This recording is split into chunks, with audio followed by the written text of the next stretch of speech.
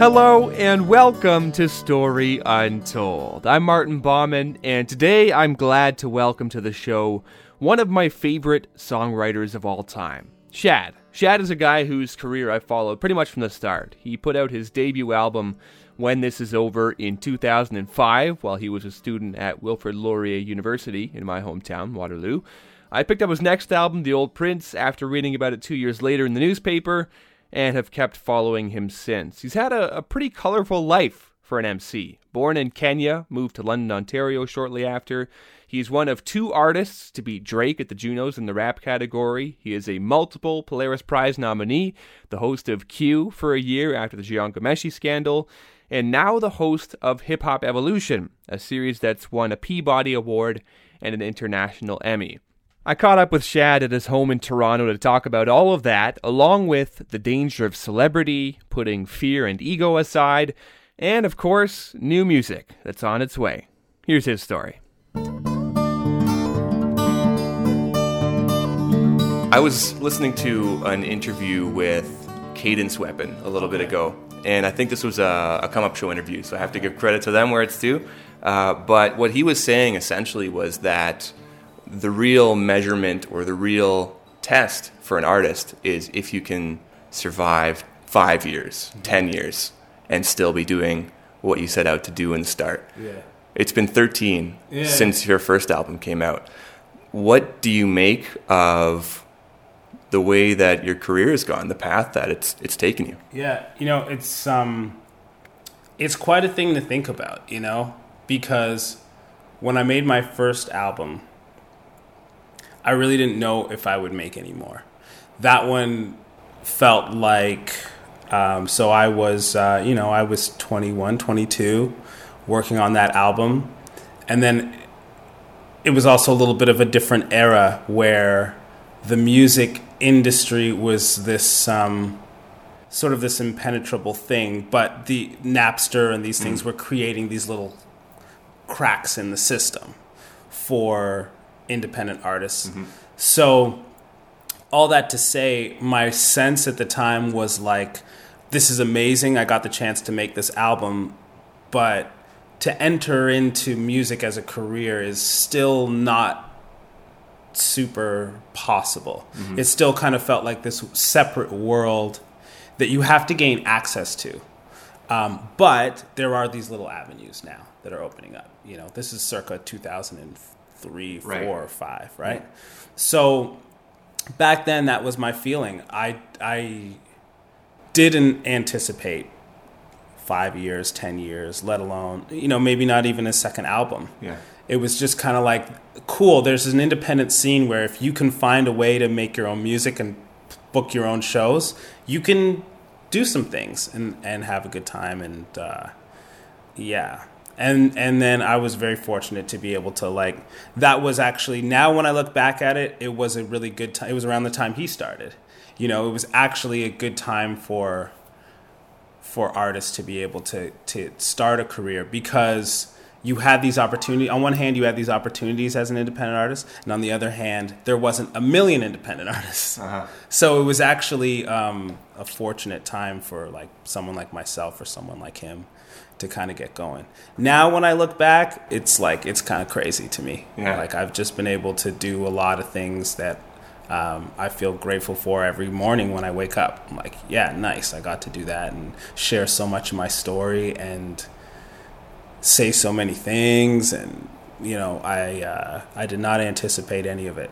So the goal really was just at the time to do that one album and see what happened, essentially. That was really all that it was. I was in school.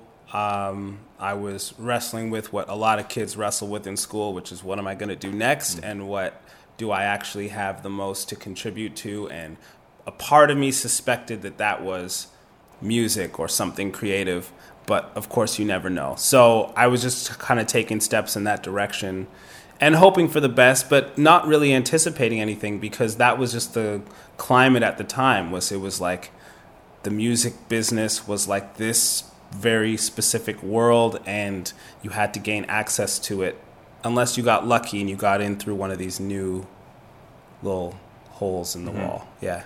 I'm going to ask you throughout the course of this conversation, I'm sure stuff you've been asked before, hopefully some new stuff to make it interesting for you. But I want to give a sense of where you're from and what got you to where you are now.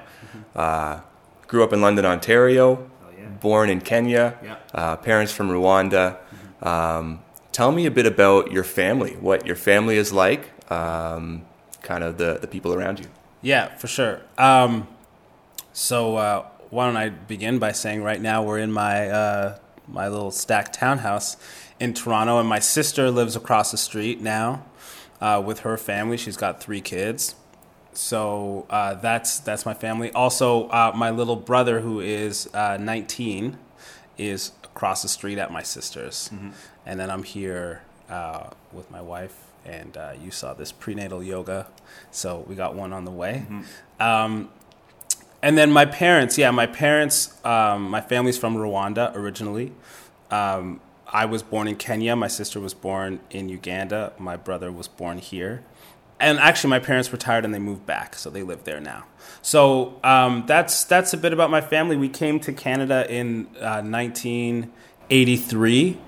This is, I think, very early in terms of like African immigration to Canada, believe it or not. Like, I think around that time, if you were from Africa, or at least from where my parents are from in Africa, like if you went west, it was for school. You didn't go west to move. It was like unheard of. And so my parents were kind of early on that wave. I remember London, Ontario. Like, my dad actually started the first African association in London, Ontario, because there were so few Africans, you could have one association for like the whole continent. We had, and we had events and parties and stuff like that. Now you could never have that in London. There's a whole, Somali community, Ethiopian community, like Sudanese, you name it, right? So that's how much London has changed and Canada has changed from the time we came here.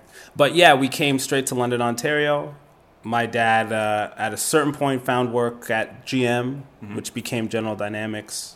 My mom eventually found work at the hospital as a lab tech.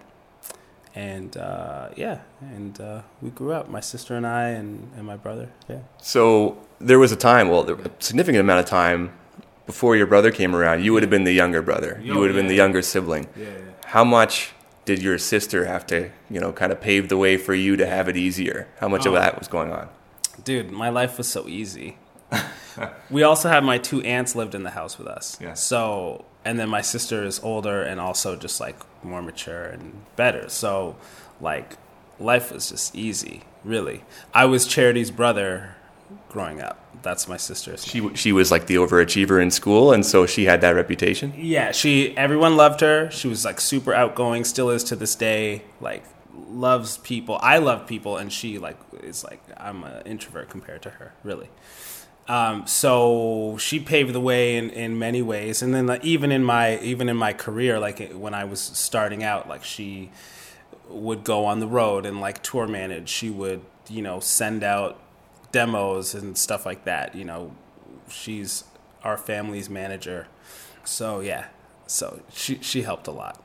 Okay, I'm going to throw out some. These are like the ones that are not certain things. I mean, I interviewed you last 5 years ago, so I had leftover questions from 5 years ago that I'm like, I wonder if this is still relevant, or if I, you never really know with your sources. Tell me what the significance of Lucan Girls is to you. Does that mean anything? This is blowing my mind right now. I think it had to do with a boy band. Yes, Lucan Girls. So some of my best friends I grew up with, they're still in London, and one of them grew up in Ilderton. Yeah, and we were just like, we were fun kids. I'll put it that way. I think this is a song that like he made up, but. Yeah, but we had many adventures. There's one time I remember we invented like boy band names for ourselves, but like kind of artsy ones. And you were? I think I was Romeo Blue, or maybe I was. We had AKAs though. I think my AKA might have been Last Train Leaving. These aren't bad rap. Well, not great rap names. No, they're more like art boy band names. Yeah. Yeah. I think the guy who came up with Luke and Girls concept, he was Sad Eyes. I forget what his AKA was. We all had AKAs. Yeah. So there was that, to my understanding, there was that song, and then Lotto 649 maybe too. Yes. We recorded a version of Lotto 649. like the jingle. The jingle, yeah. We recorded Lotto 649, yeah. Okay. Black Moses, what does that name mean to you? That's my man Anton. Yeah, so before I made solo stuff, I was rapping with this guy Anton, this group Bread and Water. Anton I went to high school with, and Niles, and that's really how I started. Yeah, was with Bread and Water, and so I know those two guys from high school, and we recorded some stuff when I was in undergrad, and some of it actually came out on a label in the UK. In high school? No, in undergrad. Okay. Yeah. So you, Anton, and Niles, Yeah. you three comprise Bread and Water. So That's right. 3 MCs, no DJ. So Niles produced. He had he was early on the Mac, home production stuff. And he still produces records for people in Toronto now. And then Rejuvenate, I would say, was our DJ if we had to perform live. That's Danny, who also went to our school, Danny Ree. So yeah, that was it. Okay. And at the time, what was the goal? Was it just to play shows for friends or just rap for friends? Were you recording songs on like a home desktop computer? Yeah, that was it. So Niles had the whole setup. It was the first time I'd ever seen a home recording setup. And he had it. He had the big Mac, like desktop Mac, and recording software and stuff. And we'd go to his house. His dad is a photographer, so he had like this kind of live work space, a little bit south of Oxford, near Richmond. And we would record there. And I don't know what the goal was, again, this was like early days of the internet had created underground scenes. So it was like, we could maybe make music and like put it out online, like ourselves, and book shows. And so that was all very exciting. I don't know really what the goal was, but that's kind of what we were doing and what our inspiration was. It was cool.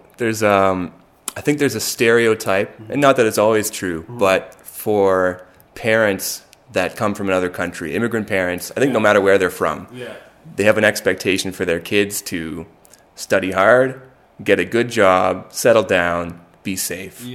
How did your parents take to the nascent rap career as it started? You know what? They think they were intrigued. To their credit, they were very chill about it and kind of like, okay, cool. I wasn't dropping out or anything. Right. So I think that helped. But then at a certain point, too, I think that they saw how much I cared. And I think they were like, that's cool, I think it helped I didn't drop out. And you were in school at the time for business, right? Laurier Business? Yeah. But, to their credit, I think that they were like, oh, he really cares about this and stuff. So even though it was really, the hard part, I think, for parents, especially for parents from another side of the world, is like, from their experience, an education is not a given. A good job is certainly not a given. So they struggle with someone like myself having access to that stuff and not taking advantage. That's like really difficult for them to just like look at and accept, right? So I think that was probably a challenge for them, but to their credit, I think they really understood that like I cared a lot about it. I probably had a lot to contribute to it. I did the school thing, and I think that they were happy about that, and that there was a little bit of security there. Was the school thing, what was that for you? Yeah. The business, was it just, I need to do something at university? Yeah. Did you have an idea of where that was going to lead you? No. So I finished high school. I was like, I got to do something. Okay, cool. So I should do something that has some kind of professional. I internalized that from my parents. Like, I got to do something with some kind of security at the end of it. So I went in to study business, but business is not intuitive to me, and I'm not good at it, and it's and it's not interesting to me. So on one hand, so overall, I think it was a good idea because it forced me to find something that I did care about. For one thing. And then secondly, I still think it was a good education for someone that that kind of thinking is not intuitive. It's like I got trained in it. And so I think it was useful. But my experience of it, I hated it. Now, in choosing to go to Laurier, is it the idea of being a little bit far away from home but close enough to come back? Where was the decision in that? Or had you applied elsewhere? Yeah. I was thinking, okay, I'll be able to experience being away from home and some of that independence, which is good because, as I was explaining, I grew up with my sister and my aunts and my parents. Life was easy. I needed to get out of my comfort zone a little bit. But then Laurier has a co-op program, so that would help offset some of the costs of going away to school. So that was kind of the appeal, was it's a good program, it's away from home, but it won't be so expensive because I can work. Right. Yeah. Two important people that you meet at Laurier, maybe more, but two important to your career, I should say. Yeah. G and Tilo. Yeah. How did you meet each of those guys, the circumstances for both of them? So Tilo was DJing already. Tilo was known around the school as the DJ. He was entering all the DMC competitions. I can't remember if he had a radio show or not, but even if he didn't, he would be at the radio station, cutting it up and stuff like that. I remember him doing some tutorials and stuff. So him and I crossed paths in the very small Laurier hip hop community, and he's coming over later today. Okay, yeah. And then G and I were both in the same program. We're in business. I think we actually first met in first year. I think he was dating someone across the hall. And, we kind of hit it off, and we were cool, and we'd see each other every once in a while and sometimes study together and crack jokes and whatever. And then as he tells it, one day in fourth year, someone was like, "Hey, have you heard Chad's album?" And he's like, "What are you talking about?" And so he got a kick out of that, and then he got it and got the album, and we kind of started working together. We started learning it all together. You know your stuff. So that album, When This Is Over, the first one, had already been out when you guys met. Yeah. Big ups to 91.5. And that was your sister, really, that kind of laid that foundation for you to get that. Tell me the story, really, Sure. of how that album came together. Yeah. So I was playing with Bread and Water at the time, but also writing some stuff that I felt didn't really fit in that context. It was a little bit more just personal, full songs. We always wrote stuff together, So this competition came up. My sister got wind of it because she was in London, and 91.5 was carried there too. And it was this unsigned talent thing. And she was like, "You should submit something." And I was like, "Yeah." But I was like, "I'm probably not going to." And sorry, just to interrupt there, did London have its own dedicated hip hop station, or was 91.5? Would that have been the one? Because at the time there weren't that many, really. No, I think at that time it was kind of like when it was starting. I think Flow had just kind of kicked off. 106.9 has always been pretty, hip hop and R&B centric, which is really cool. But 91.5 was in Kitchener-Waterloo, with the whole Tri-Cities and all the way down to London was the thing. Mm-hmm. That was commercial radio, but hip hop based. So for my birthday, I think it was, she booked me studio time to record a demo, which I did, and then she sent it in to the competition. They picked finalists, and then we got to perform for them to pick the winners. And I was like, I won. They picked a guy, a girl, and a group. And yeah. What did you perform? Were those songs that made it to the album, or what were you? What was the qualifiers for you to win that? Yeah. So I submitted "I Get Down." I wrote "I Get Down" and submitted that, and that ended up on the album. And then because we had to do 2 songs live, that's where "Rock to It" came from. So I performed "Rock to It" there, and kind of like basically wrote it the night before, like arranged it and everything. So my friend Matthew Johnston, who plays drums with me, I was sitting down with him and kind of playing this guitar riff and rapping, and he's like, listen, I'll play drums for you. We need a bass player, blah, blah, blah. So that was when I met Ian Coiter, who plays bass for me to this day. He called Ian to come over, and I think Mike Tompkins. Is he your friend from Ilderton, or is he? He is also he's from Ilderton. I think he was beatboxing for me at that performance too. And he ended up recording my second album, and he's doing huge things now. So that's how it all started when those 2 songs ended up on the album. I didn't have that many songs. So the fact that your album comes out and G doesn't know about it, your classmates, are you the worst self-promoting artist at that time, or what is your plan? The album comes out, what are you doing with it? Yeah, so here's the thing. It's like I won that thing. That was like in 3rd year. And then I'm still this way with recording. Like I never make like video or anything from the studio, because I'm like, what if it doesn't work? You know, what if it doesn't work out? What if my ideas don't work? So after winning that, there was maybe 2 of my friends at school that knew I was working on an album, because I didn't want to be that guy that like didn't do it. So then by the time it was done, I started kind of selling it out of my backpack. I started trying to put it in some stores on consignment, and I started to try and mail it out to get some press.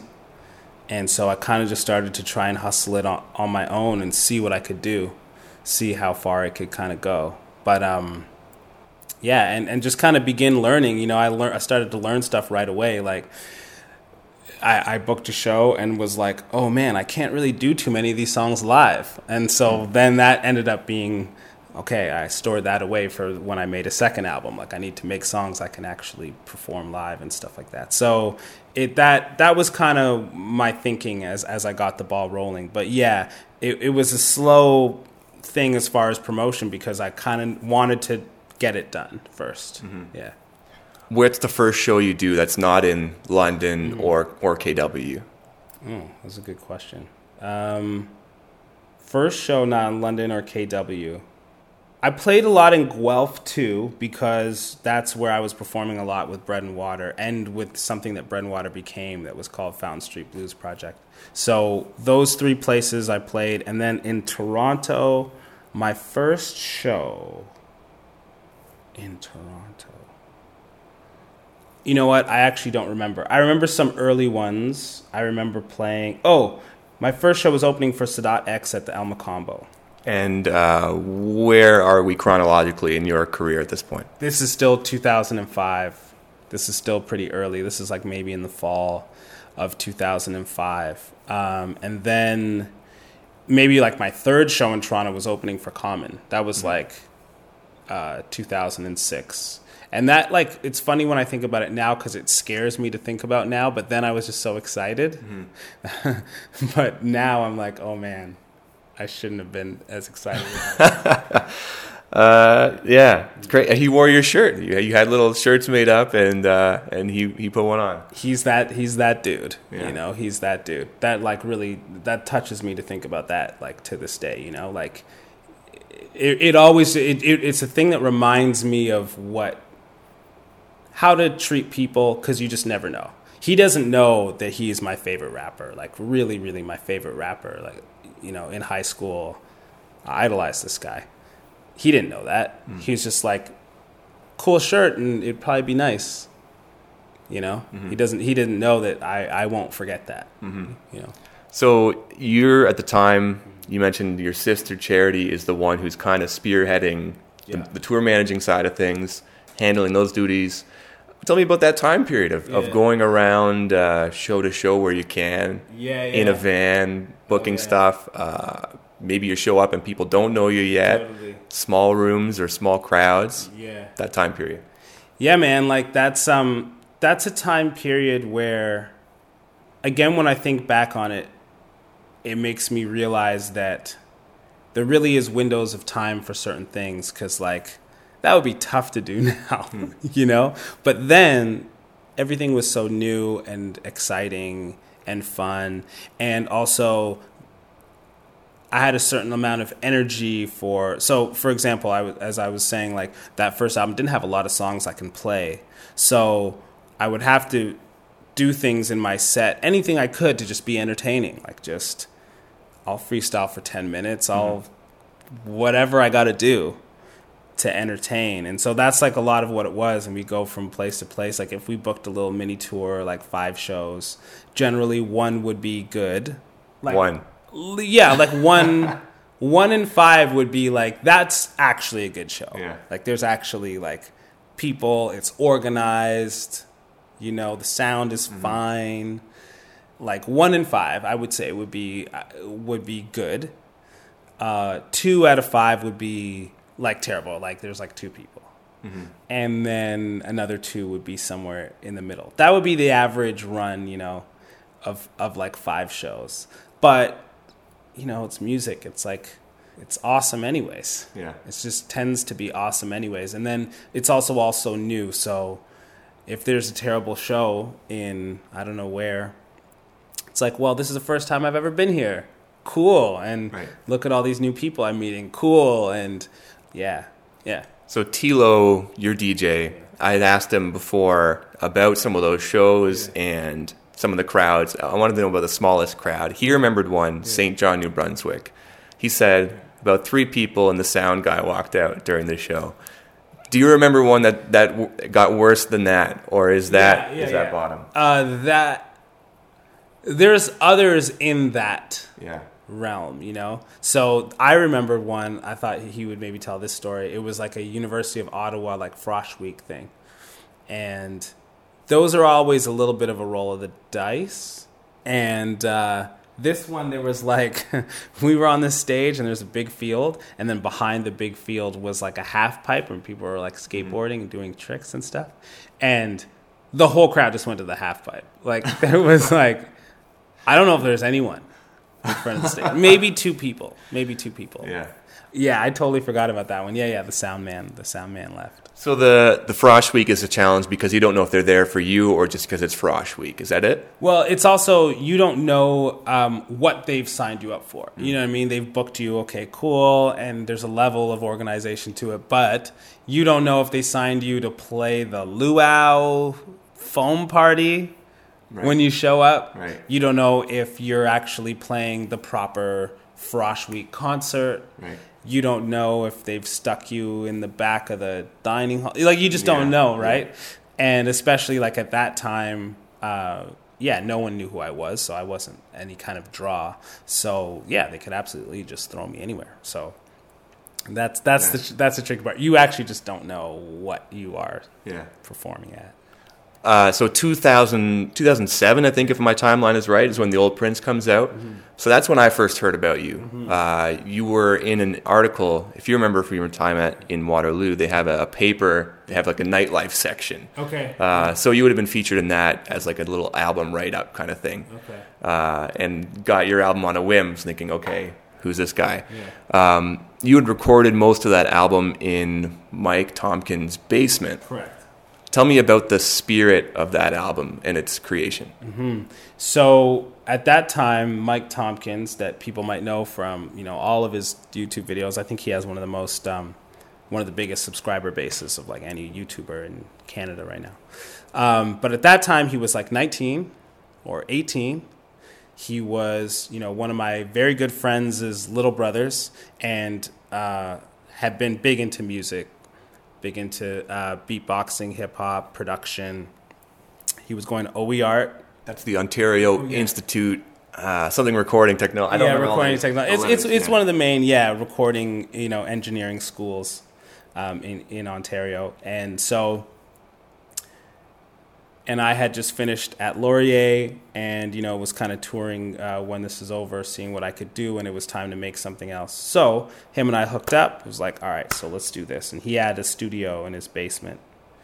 And what I remember is driving out there to Ilderton on a regular basis and kind of chipping away at this thing. Now, I still don't feel really like I know what I'm doing in the studio, but back then I really did not know what I was doing. And so, but fortunately, like, he's an experimental kind of guy and a free spirit, and we were friends, so we could try things. And we tried a lot of things. And so, so the vibe was like, he's a hard worker, and he can focus and he can zone in. But also, like, I certainly didn't know what I was doing. He was still learning what he was doing. And and we figured something out. Yeah. So Old Prince still lives at home. Yeah. You were living at home at the time? Totally. Yeah, totally. I was living at home at the time. That one was a fun one to work on with Mike, like he was just kind of down for what we could do. You can actually hear him on that song kind of talking to me from the booth and stuff. So that was when we played around with a lot in terms of like the execution. And I was living at home. Yeah. In like early mid-20s, what was the feeling like being back at home after being gone for your undergrad, having a bit of that freedom, being under your parents' roof again? Yeah, it was interesting. It was cool. I wanted to come back home because I was fortunate to have that base. I can come home, I can live at home, rent free, see if I can get something going with my music. But at the same time, it feels funny having lived away for so long and like being a full-grown adult and like living at home. And then it's interesting to look back on because I think that phenomenon is very common now. Yeah.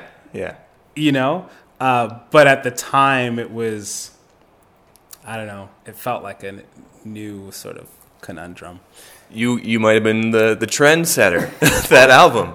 It makes it okay for people to live at home. Yeah, it was like, that was the beginning of that era, millennial, whatever you want to call it.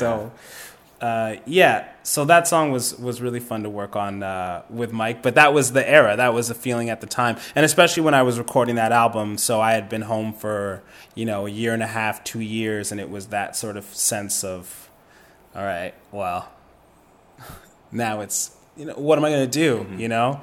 I was still trying to figure it out. Stuff was cool with music, and it was fun, but it wasn't a self-sustaining career yet. So. Did that album take you to the States or overseas to Europe? When did those things come? I first performed in the States. Yes, I would say about a year after that album came out. Yeah, it was around the time I started to play in the States. Again, that was a time when borders felt more real, than now.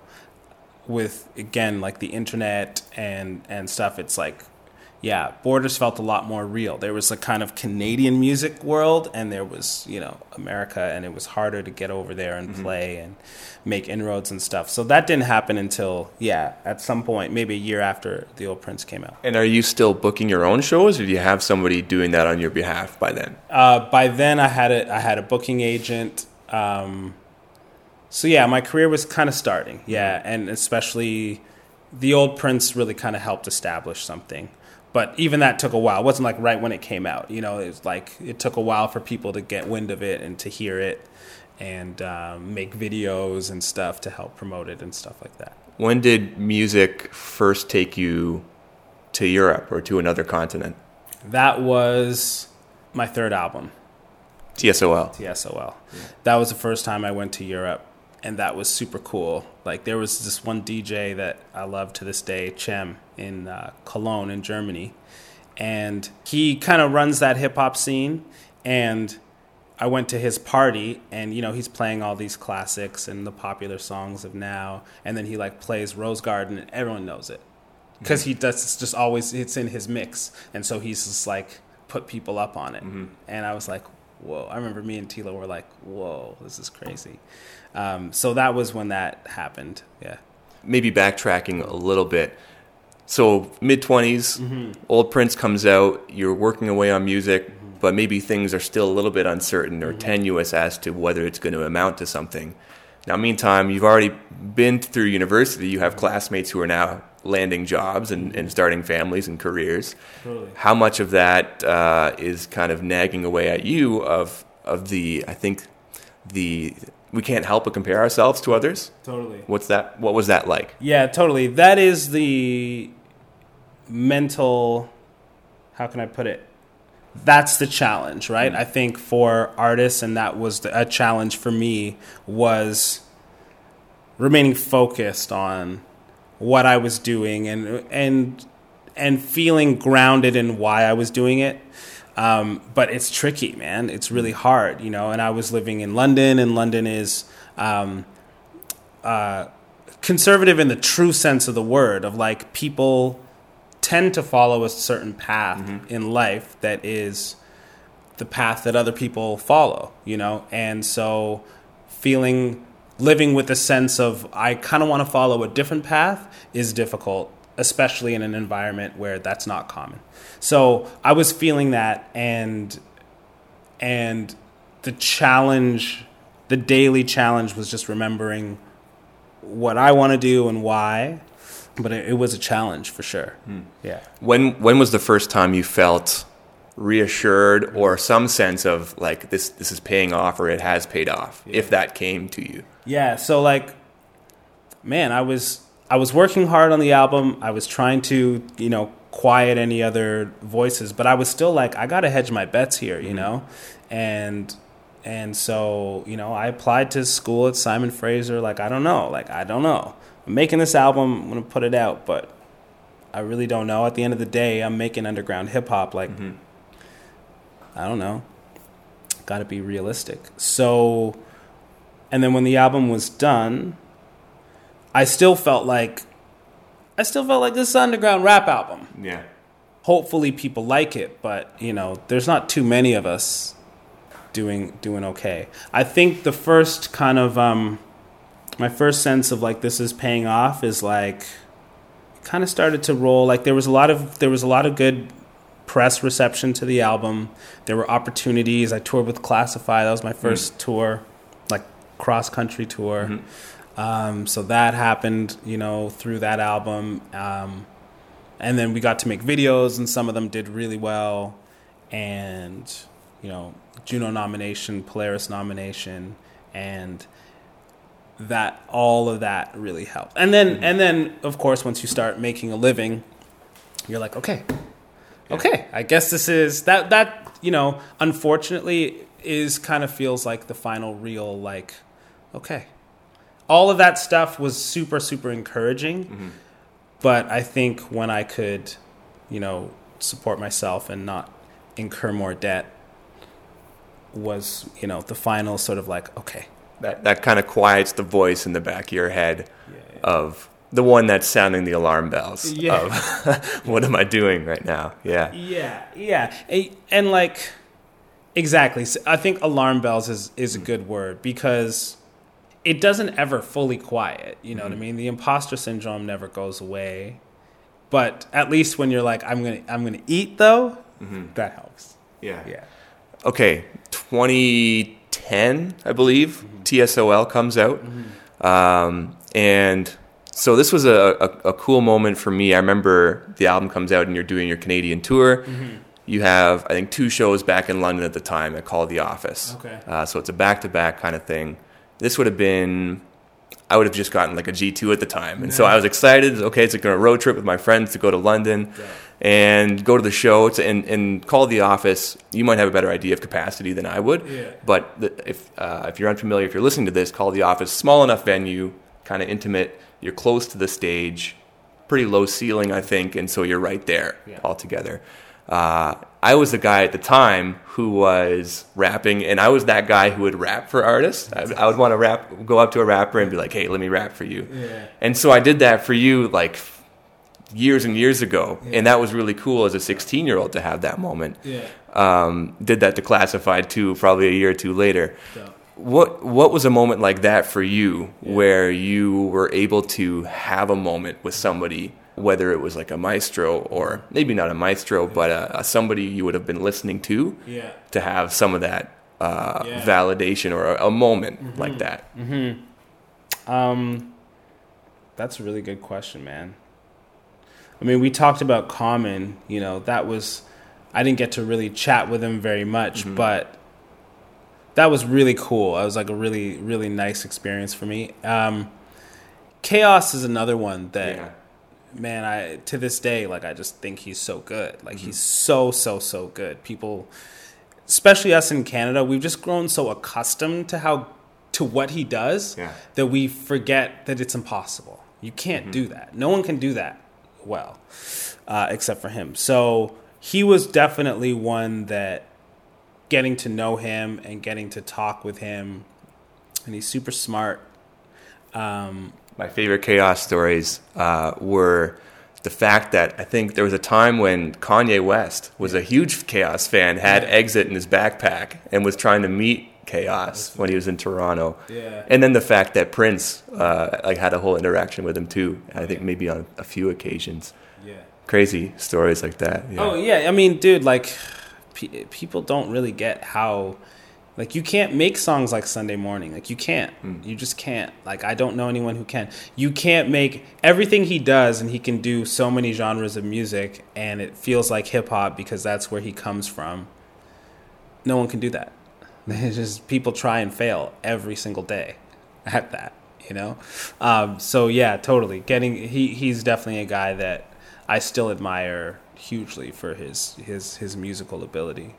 So it was those two guys, a Chaos and a Common, that you would have met and been like, this is really cool, this is happening right now. Yeah, for sure. And now the stories are like escaping me of others, but they're up there. Another one, I think this happened when you guys were in Europe. Were you on a train with Premier? In the same train car, or were you talking? What was going on? Totally, yeah. Tilo must have told you that. Yeah. So we didn't really talk. I remember Tilo was like sitting beside me, and he was just kind of like in my ear trying to bug me to like get him a CD somehow or something. And I think we eventually did get him an album. But yeah, I mean, he is also to me like just a giant of music, But yeah, I don't remember an interaction with him. I think maybe we got him an album. Yeah.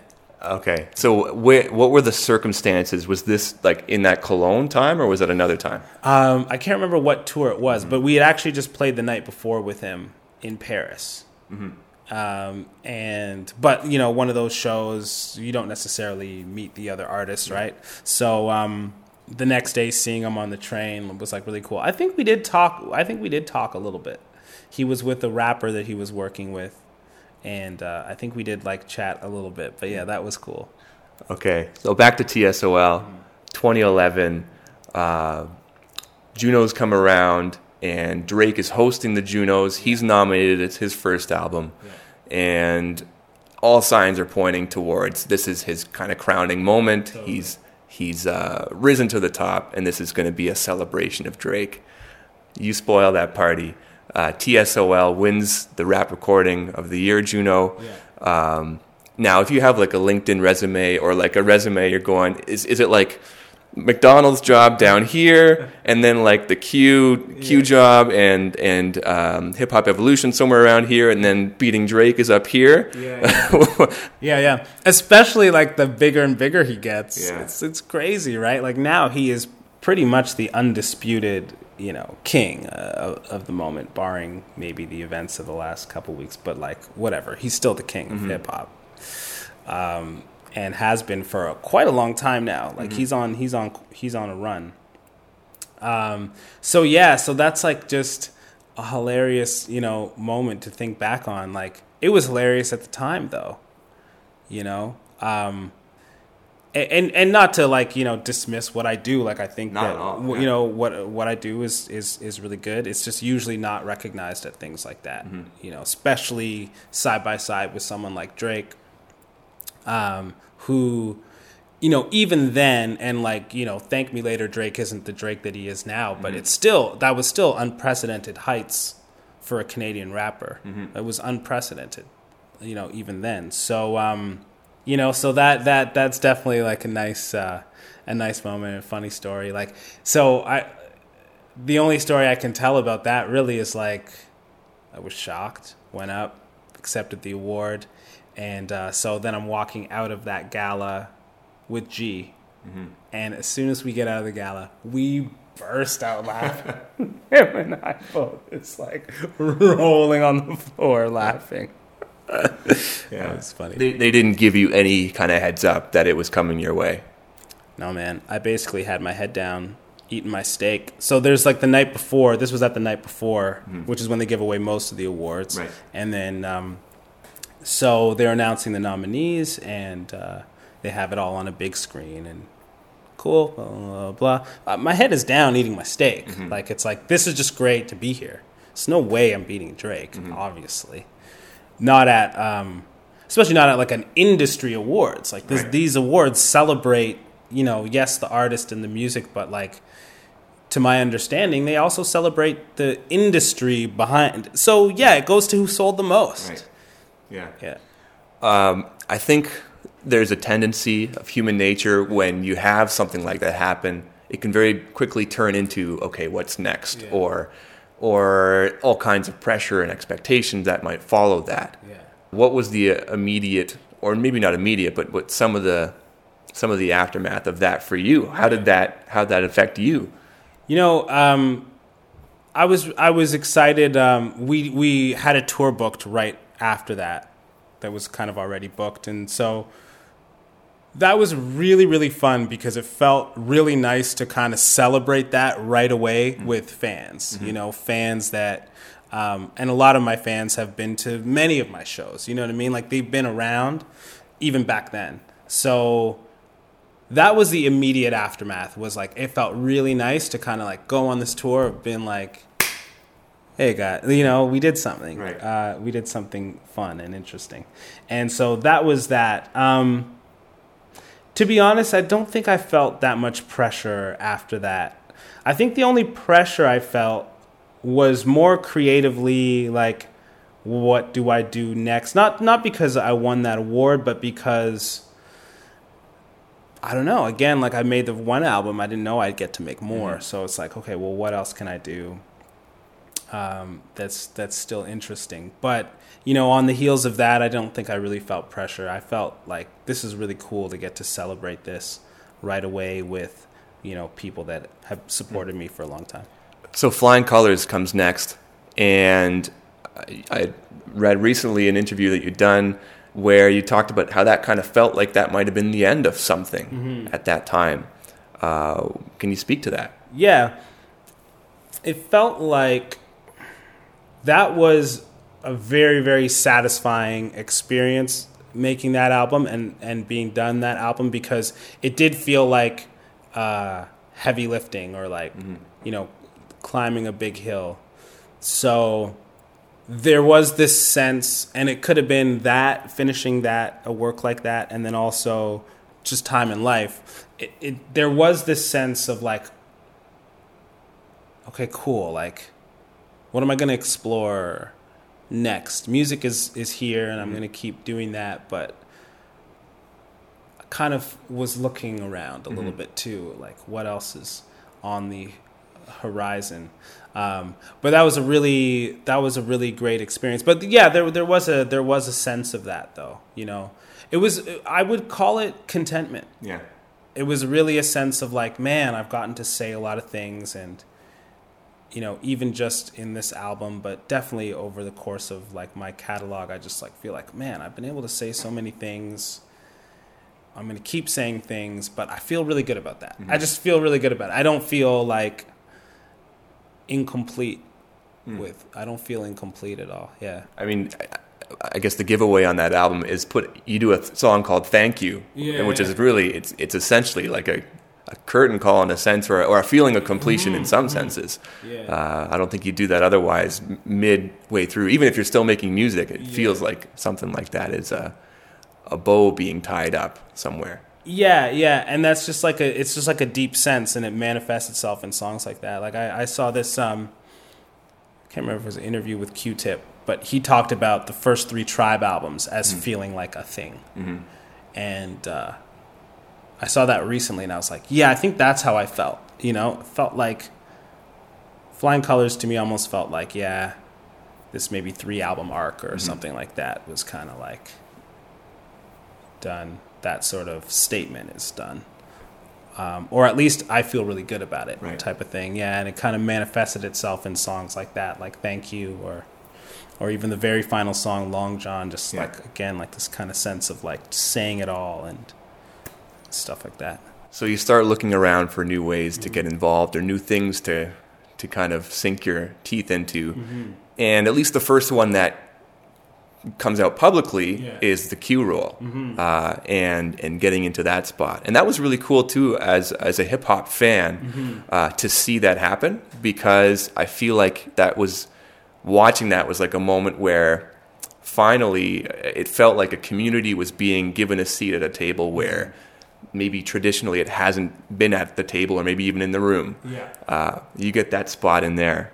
What was that like to step into that host chair and try something new? Man, that was very interesting how that all like came about, because it really came out of an openness to whatever. So we're all following in the news. This is maybe like 2014 fall or whatever, and Ghomeshi is moved out of that position, and we're all just watching, from afar. And I've crossed paths with him like a million times, right? And then I think it was like towards the end of that year, like I get this email of like, would you want to come in and and I'm in this. I have this sense of just like, okay, like I'll try it or whatever. That would be to interview for it or to do audition? This was like, they didn't quite call it an audition. It was more like, do you want to come guest host for a week? Yeah. It's like, yeah, sure. Sounds like fun. I'll try that. And like very quickly that escalated to like more conversations. And then it was like, would you want to do it? And again, in this like sense of openness, like, sure, give it a try.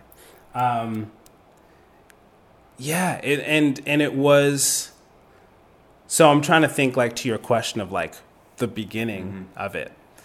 And the beginning of it was fun, but like overwhelming, like in a weird sense of like, I didn't expect it to be as big of a thing as it was. Like I remember I had my first day and it was like, it felt like a living funeral type of thing. Like not in a sad way, in a way of like, there's so much tribute being paid right now. And I'm like, this is crazy. 'Cause, to my mind, I was just kind of starting a job, Right. So that was like the beginnings of it was like, whoa, this is like a lot. But I get it, because that show meant a lot to people, and there was a lot wrapped up in it, obviously. Did they ask for a cover letter and a resume, or was that enough? Yeah, no, I think they just, all I got was like an invitation to guest host for a week, which I understood was something like an audition, but also just like a fun thing to do for a week. So, so that's all it was. I don't have a resume. It'd be real short, Okay.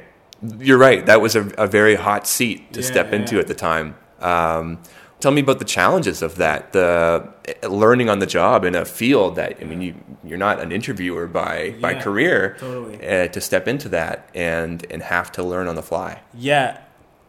I liked all that. You know what I mean? I liked the challenge of it. Again, that was like my attitude at the time. And that's where I was at, was like, I'm just open to new things and new learnings. I'm really open to like learning again and not being good at something and trying to figure it out, And then I really liked the mandate of it too. Like I liked this feeling of like, okay, like my job right now is to try and make this culture and all of its changes and shifts understandable for the Canadian public, so they can feel a little bit more grounded and comfortable in their life, and like and informed in their life, and and inspired. Like I liked that whole mandate of it. Was like it just felt generous and good. So that's where I was at, and so all the challenges that came with it, like I didn't mind because A, I expected it, and B, I invited it. That's where I was at. So yeah, that's kind of how I felt. What are you proudest of from that time with the show? I think I'm proudest of the effort every day. I really liked that challenge of like, this requires a level of focus and selflessness every day, of like, in the true sense of the term, of like, I just can't think about me. I have to think about this person that I'm interviewing, because they're sharing their story and they're actually in the hot seat. And I have to like focus on them, and then, and then pivot to the very next person. So I'm proudest of that. And I'm proudest of really everyone that I worked with, because they were super professional and supportive. And so I'm kind of proud of our team and like how resilient everyone was. Yeah. I think this actually came chronologically sooner, the Hip Hop Evolution, but I mean, didn't premiere until later. Yeah. How did that come about? Yeah, so you're right. So Hip Hop Evolution was actually almost finished by the time I started Q, the first season filming. I had to sometimes go away on weekends and do a couple interviews for that. But that came about because Rodrigo Baskunin, who used to run Pound Magazine, and Darby Wheeler, that I knew from the Strombo show, he was like I think he was a director on that show. They invited me in for a meeting one time. I want to say this is like 2012 or 2013.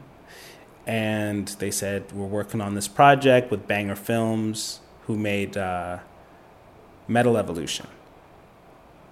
And my metalhead friends are like, Metal Evolution is like the one. It's like the greatest documentary. So they're like, we're working with Banger Films. We're making a documentary about the history of hip hop. And it's funny, I like left that meeting, and they asked me to host it. And I left that meeting with G, and I was like, they're going to kill it. He's like, yeah. I'm like, yeah, they're going to kill it. We should do it. And they did. They killed it. Like, it was like they did an amazing, amazing job. I don't think, and I'm not saying this just because I'm a part of it, I don't think there's a better film document about the origins of hip-hop that exists. As a fan of the genre, I mean, you're a kid who grew up, I guess by the time you're probably actually listening to music of your own choosing instead of just what's on the radio or what your parents are playing. It's the 90s, and so you're listening to hip-hop come alive in the 90s. Now you're doing Hip Hop Evolution, you're in the Bronx, you're at 1520 Sedgwick talking to Kool Herc about how it all started. You got to be like, what's going on in your mind as that's happening? That was really, really unbelievable. I think you can kind of see it in my face in the documentary. Like, I'm at 1520 Sedgwick with Kool Herc. Is wild. And really wild to hear his story, because from his perspective, he looks out at the park where he used to DJ, and the building where he used to DJ, and then further out onto the rest of New York, and in a sense onto the rest of the world. And he's Kool Herc, and hip hop is everywhere. You could look to the ends of the earth. There's hip hop over there. And I just can't even imagine from his perspective. He's like, yeah, it all started with what I was doing at 14. Just playing the records that me and my friends loved, and the parts of those records that me and my friends loved in a particular way. And it all comes from what we were doing. That's crazy.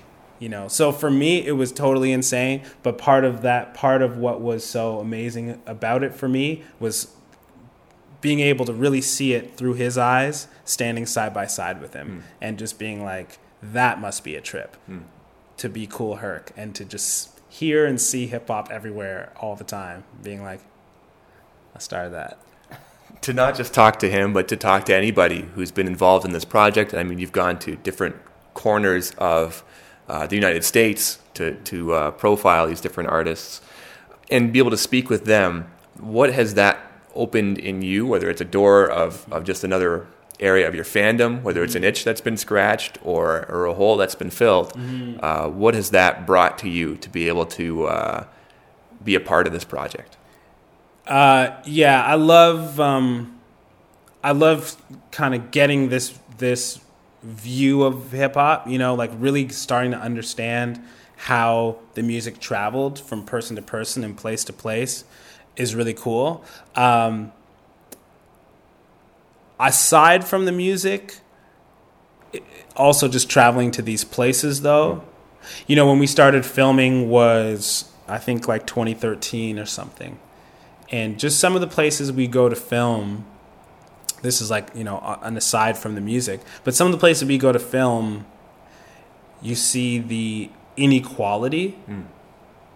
And I remember like coming back and telling my then girlfriend, now wife, like, something is going to happen in that country. Back then. And then less than a year later, there's protests in Ferguson and, you know, and so on and so forth till the situation that we live in now.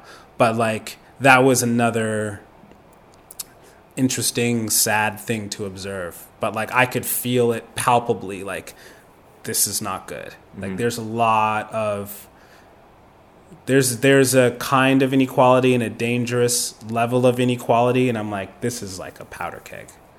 Yeah. So in that sense, it was just the chance to see the world and see what's going on in another corner of things. Yeah, totally. Just, again, yeah, you know, I'm used to traveling just for music, and that ends up being sound check to sound check, and you don't necessarily get to spend time in a place. But with this, you get to spend time when we go to New York, for example, for a week or two, and we're interviewing people. We're going to Queens, we're going to the Bronx, we're going to Staten Island. You kind of get to go a bit everywhere and talk to people at length. And so just from that side of it, even outside of the music, that's a really enriching experience for sure. 2016, you come back into the music side of things. You put out your boy Tony Braxton. Yeah. And this is interesting because it's a total departure from what anybody would have expected you to do music-wise. Was there fear involved in that, in going out on a limb and saying, you know, this is something I want to do? Yeah. I don't know if it's what you're looking for, but here I am anyway. Totally. Like, that was, again, so I actually started working on that in like sometime in 2014. So again, it was like, that was my attitude at the time, was like, I want to try something different. Try something that I don't know if I'm good at, you know? I took singing lessons. I never taken any musical lessons before. And that was vulnerable and new and like a learning. But also, like, yeah, like, I liked that though. I wanted that. I wanted that kind of like, I want to feel a bit of fear. I want to feel a little bit like, I don't know if this is right, but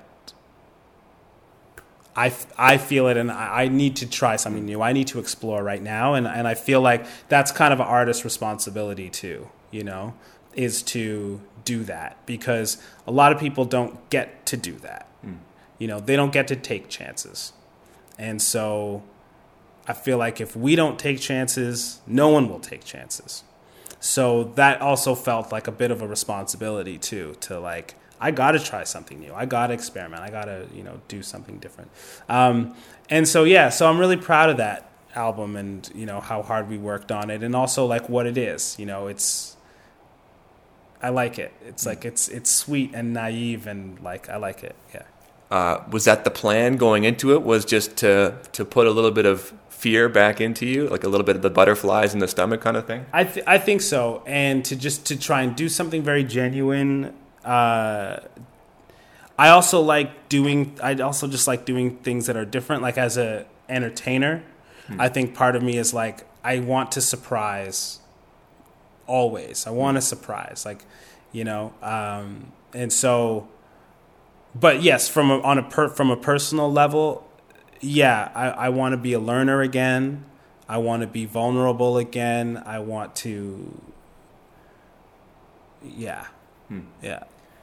One of the things, I think this was from that same interview you'd done, I think it's called The City Talking, British outlet.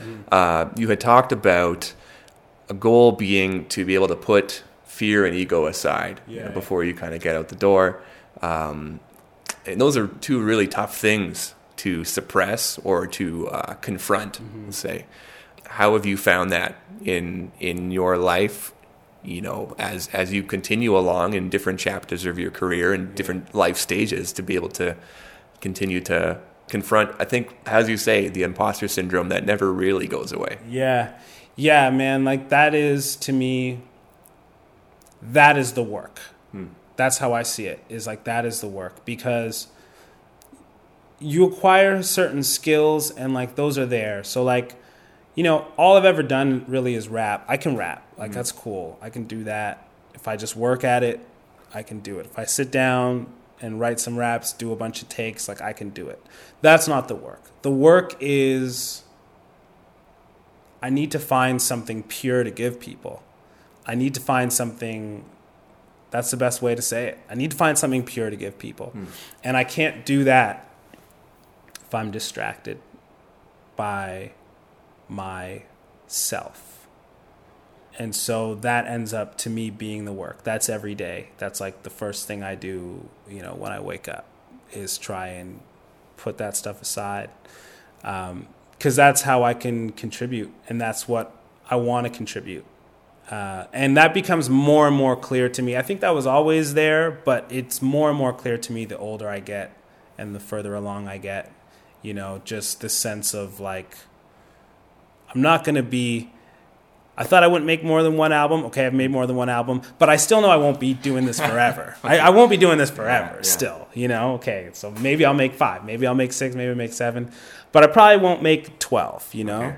So while I'm doing this, I want to pass on something for real. So, and I think that's a natural thing that you just start to feel more and more.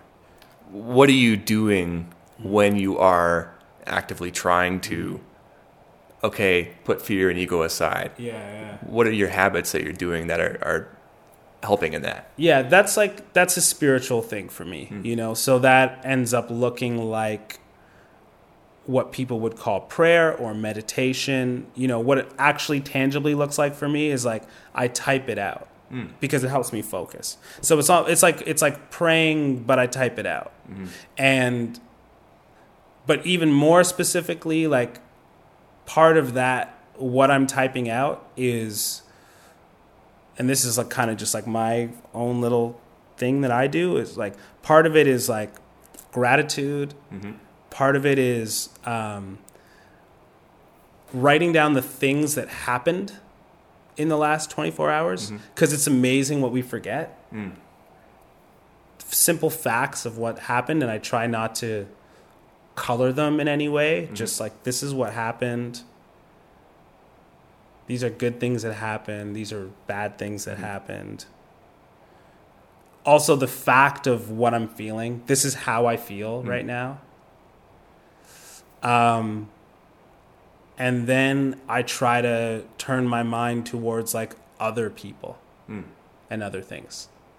So that's, you know, really in detail what my, you know, spiritual practice looks like. So then I start to try and turn my mind to like, what are the people that I care about? Who are they? What's going on with them? And then also, what is my work and stuff like that. So then I try to like go outward. Yeah. Are you writing these with the thought that you're going to go back and read these, or is it just the act of writing it that is the end result in itself? I try to go back and read it, but I rarely ever do. It's a lot of it is like getting it out and sorting it out. So yeah, that's really kind of what it looks like for me. I try to do that every day.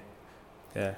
I want to talk a bit about not necessarily Anthony Bourdain, but the intersection of being somebody in a public spotlight, in a sense, and trying to create space to be healthy and to be mentally well in those twin things which can often seem potentially at odds with each other.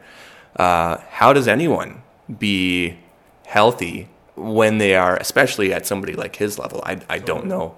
Man, you just asked the question. You really just asked the question, because we keep seeing this over and over again, and I don't know what it's going to take. You asked the question, is it inevitable? Like, is this fame thing that we've created, I don't know how many years ago, but actually not that long ago. It's maybe a few decades or like something, I think, in the particular way that we've constructed it and made it to be. It's pretty obviously killing people. We just see it time and time and time and time and time and time again. Most people don't survive it on that level. I've never seen it on that level. Most people don't survive it on that level. I've never experienced it on that level, is what I meant to say. But, even where I'm at, in my community, there's a lot of people that really struggle. There's a lot of people, period, that really struggle. Yeah. But this fame thing is like, it kills, I don't know if I can say most people, but most people don't survive it. And I don't know when we're going to do something about it. I really don't. It's odd because it's something that is packaged up and sold as being desirable, and yet I think the closer you maybe get to it, you realize I could really do without any of this. Yeah, I mean, yeah, man. Like, it's really I don't know if you watch Atlanta. I've seen the first season. I haven't seen more yet. The second season kind of has an episode that I think really touches on fame in a way I've never seen in television. It's really good. But yeah, man, it is still packaged and sold like this thing that we want, even though we just watch the end result over and over and over and over again. All the grunge people are dead. There's like two that are alive. We just watched Michael Jackson. We just watched Prince. We just watched Anthony Bourdain. All of our heroes, every single one that we love, we kill them. I don't know, man. I really don't know. And of course, like the music business, entertainment business, there's no like HR department or whatever. You know what I mean? Yeah. There's nothing like that. There's no counseling. There's none of those resources are not anywhere close to being part of our business. So in that sense, because naturally, I think as an artist, part of you is probably aspiring to, I want to be Drake, I want to be Justin Bieber, I want to be the biggest thing in the world. Is there a part of you that's glad, I've got this, I'm happy where I'm at, I don't need the rest of this? 100%, man. I forget who it was, a Kweli or something who said, give me the fortune, keep the fame, like that mentality. Or like Lauryn Hill was like, all I ever wanted was to sell like 500, because there's a recognition that like that comes at a huge cost, man. Like the couple of times that I've actually met Drake, the thing that struck me the most was I was like, wow, this guy's built for this. He's really comfortable. I don't know how comfortable he is, but like to me, he seemed really comfortable with where he was at. Like, yes, I want to share my music on this level. I'm comfortable entertaining on this level. And I'm ready for it, and that's rare. Most people aren't, Artists are sensitive. They're sensitive. Well, that's the other thing is I think anybody who is putting something together to then be shared with the world, it's part of them is like, look at me, look at what I'm doing, right? Totally. The need for validation. Exactly, man. That's the complicated part. Is like, a lot of times it comes from complicated places. There's some performers that are like really healthy and balanced, and they just are talented and they like to share their talent. But the majority are like most people, and they're more than a little bit broken. And when they've shared their talents, they've received a kind of validation that they really needed and cling to. And look, we work in a business where, like, look, it's entertainment, so novelty is a part of it. Like, when you're new, that's better, and when you're not, that's worse. And so you're fighting against that. All that to say, your window is not necessarily that big.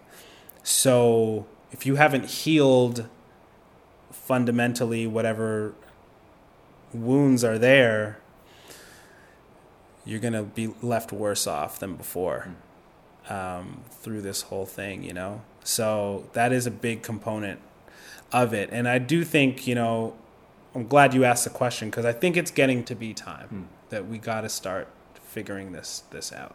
You're working on new music. You have new music to share. Yeah.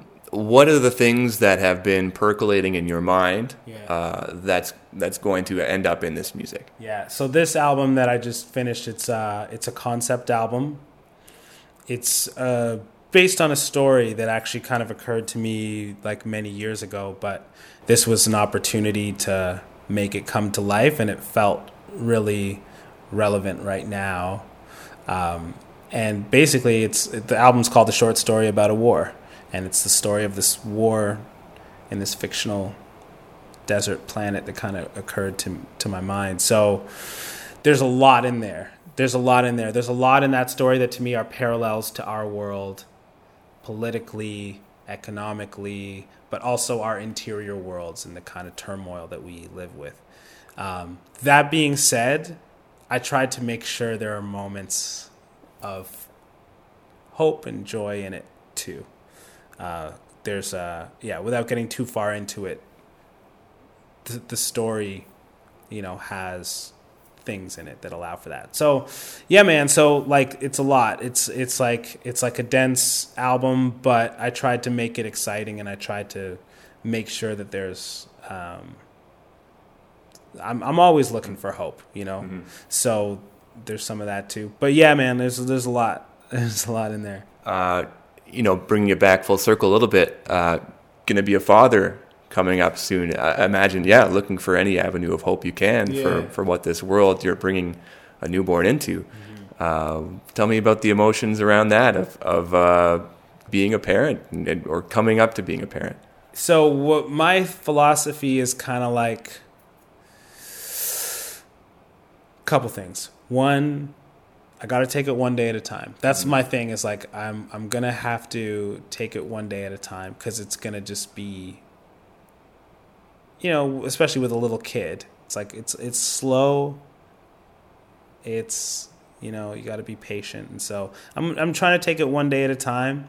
And then the other thing is I feel like nothing is guaranteed with parenting. It could be amazing, might not be. I might find that I really just get the parenting thing, or it might be really difficult. I don't know. So all I'm anticipating is a new experience. That's all I'm excited for, is like, this is going to be something new.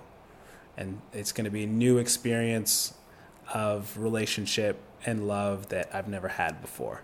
And so we'll see what it brings. But yeah, I'm excited, you know, whenever you're having a kid and so far it's healthy, you're happy. So that's where I'm at. I feel like we kind of wrapped most things up. Is there anything else you want to get out there? No, this has been great, man. Good to chat again. Yeah. Thanks. Yeah.